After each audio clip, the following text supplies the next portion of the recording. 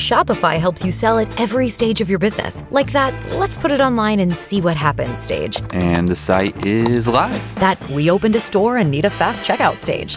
Thanks. You're all set. That count it up and ship it around the globe stage. This one's going to Thailand. And that, wait, did we just hit 1 million orders stage?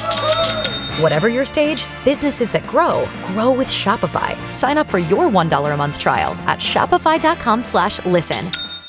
Lucky Land Casino, asking people, what's the weirdest place you've gotten lucky? Lucky? In line at the deli, I guess? Aha, in my dentist's office. More than once, actually. Do I have to say? Yes, you do. In the car before my kids' PTA meeting. Really? Yes. Excuse me, what's the weirdest place you've gotten lucky? I never win and tell. Well, there you have it. You can get lucky anywhere, playing at LuckyLandSlots.com. Play for free right now. Are you feeling lucky? No purchase necessary. Void where prohibited by law. 18+. Terms and conditions apply. See website for details. Still in high good humour. Lord Lufton himself was a fine, bright-looking young man, not so tall as Mark Robarts, and with perhaps less intelligence marked on his face, but his features were finer, and there was in his countenance a thorough appearance of good humour and sweet temper. It was indeed a pleasant face to look upon, and dearly Lady Lufton loved to gaze at it. "Well, Mark, so you've been among the Philistines?" That was his lordship's first remark. Robarts laughed as he took his friend's hands, and bethought himself how truly that was the case, that he was in very truth already himself in bonds under Philistinian yoke. Alas, alas, it is very hard to break asunder the bonds of the latter-day Philistines. When a Samson does now and then pull a temple down about their ears, is he not sure to be engulfed in the ruin with them? There is no horse-leech that sticks so fast as your latter-day Philistine. "So you have caught Sir George after all," said Lady Lufton, and that was nearly all she did say in allusion to his absence. There was afterwards some conversation about the lecture, and from her ladyship's remarks it certainly was apparent that she did not like the people among whom the vicar had been lately staying, but she said no word that was personal to him himself, or that could be taken as a reproach. The little episode of Mrs. Proudie's address in the lecture-room had already reached Framley, and it was only to be expected that Lady Lufton should enjoy the joke.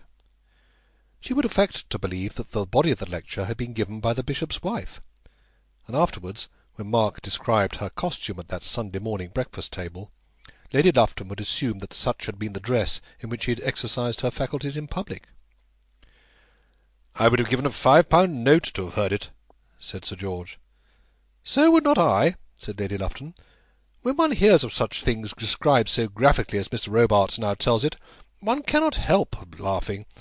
But it would give me great pain to see the wife of one of our bishops place herself in such a situation, for he is a bishop after all." "Well, upon my word, my lady, I agree with Meredith," said Lord Lufton. "It must have been good fun. As it did happen, you know, as the church was doomed to the disgrace, I should like to have heard it." "I know you would have been shocked, Ludovic." "Oh, I should have got over that in time, mother. It would have been like a bullfight, I suppose. Horrible to see, no doubt, but extremely interesting. And Harold Smith, Mark, what did he do all the while?" "It didn't take so very long, you know," said Robarts. "And the poor bishop," said Lady Meredith, "how did he look? I really do pity him." "Well, he was asleep, I think." "What, slept through it all?" said Sir George. "It awakened him, and then he jumped up and said something." "What, out loud too?" "Only one word or so." "What a disgraceful scene!" said Lady Lufton. "To those who remember the good old man who was in the diocese before him, it is perfectly shocking. He confirmed you, Ludovic, and you ought to remember him. It was over at Barchester, and you went and lunched with him afterwards." "Oh, I do remember, and especially this, that I never ate such tarts in my life before or since. The old man particularly called my attention to them, and seemed remarkably pleased that I concurred in his sentiments. There are no such tarts as those going in the palace now, I'll be bound." "Oh, Mrs. Proudie will be very happy to do her best for you if you will go and try," said Sir George. "I beg that he will do no such thing," said Lady Lufton. And that was the only severe word she said about any of Mark's visitings. As Sir George Meredith was there, Robarts could say nothing then to Lord Lufton about Mr. Sowerby and Mr. Sowerby's money affairs. but he did make an appointment for a tete-a-tete on the next morning. "You must come down and see my nags, Mark. They came to-day. The Merediths will be off at 12, and then we can have an hour together." Mark said he would, and then went home with his wife under his arm. "Well now, is not she kind?" said Fanny, as soon as they were out on the gravel together. "She is kind, kinder than I can tell you just at present. But did you ever know anything so bitter as she is to the poor bishop? And really the bishop is not so bad." "Yes, I know something much more bitter, and that is what she thinks of the bishop's wife. And you know, Mark, it was so unladylike, her getting up in that way. What must the people of Barchester think of her?" "As far as I could see, the people of Barchester liked it." "Nonsense, Mark, they could not. But never mind that now. I want you to own that she is good."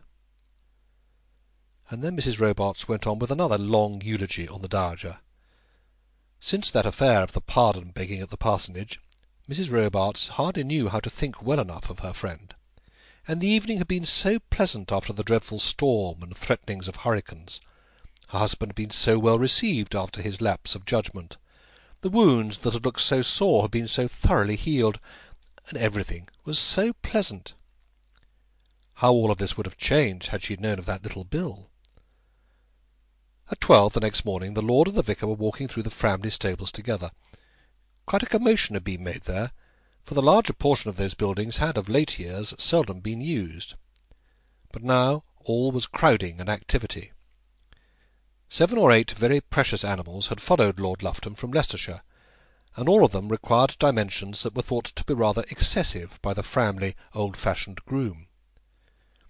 My lord, however, had a headman of his own who took the matter quite into his own hands.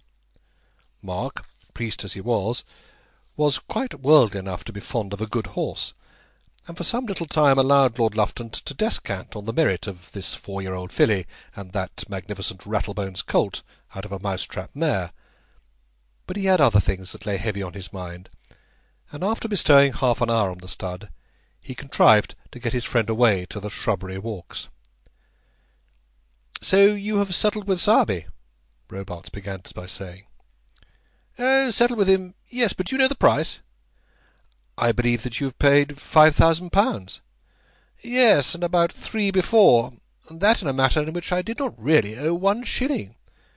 Whatever I do in future, I'll keep out of Sowerby's grip."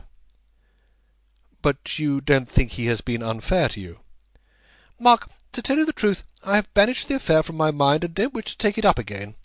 My mother has paid the money to save the property, and of course I must pay her back. But I think I may promise that I will not have any more money dealings with Sowerby. I will not say that he is dishonest, but at any rate he is sharp." "Well, Lufton, what will you say when I tell you that I have put my name to a bill for him for £400? "Say? Why, I should say... But you're joking. A man in your position would never do such a thing." "But I have done it." Lord Lufton gave a long, low whistle. "He asked me the last night that I was there, making a great favour of it, and declaring that no bill of his had ever yet been dishonoured." Lord Lufton whistled again. "No bill of his dishonoured? Why, the pocket-books of the Jews are stuffed full of his dishonoured papers. And you have really given him your name for £400? "I have, certainly." "At what date?" 3 months. "And have you thought where you are to get the money?" "I know very well that I can't get it, not at least by that time. The bankers must renew it for me, and I must pay it by degrees. That is, if Sowerby really does not take it up." "It is just as likely that he will take up the national debt." Robarts then told him about the projected marriage with Miss Dunstable, giving it as his opinion that the lady would probably accept the gentleman. "Not at all improbable," said his lordship, "for Sowerby is an agreeable fellow, and if it be so, he will have all that he wants for life. But his creditors will gain nothing. The Duke, who has his title deeds, will doubtless get his money, and the estate will in fact belong to his wife. But the small fry such as you will not get a shilling." Poor Mark!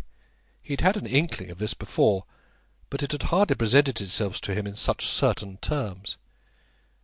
It was, then, a positive fact that in punishment for his weakness in having signed that bill, he would have to pay not only £400, but £400 with interest and expenses of renewal and commission and bill stamps. Yes, he had certainly got among the Philistines during that visit of his to the Duke. It began to appear to him pretty clearly that it would have been better for him to have relinquished altogether the glories of Chaldicotes and Gatherum Castle. And now, how was he to tell his wife? End of chapter 9. Recording by Simon Evers.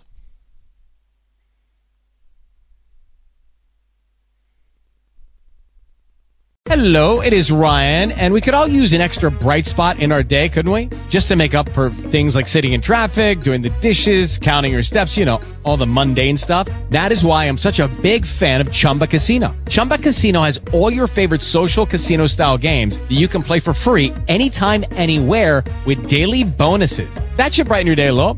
Actually, a lot. So sign up now at ChumbaCasino.com. That's ChumbaCasino.com. No purchase necessary. VGW Group. Void where prohibited by law. See terms and conditions. 18+. Don't you love an extra $100 in your pocket? Have a TurboTax expert file your taxes for you by March 31st to get $100 back instantly. Because no matter what moves you made last year, TurboTax makes them count. That means getting $100 back and 100% accurate taxes. Only from Intuit TurboTax. Must file by 3/31. Credit only applicable to federal filing fees with TurboTax full service. Offer can be modified or terminated at any time.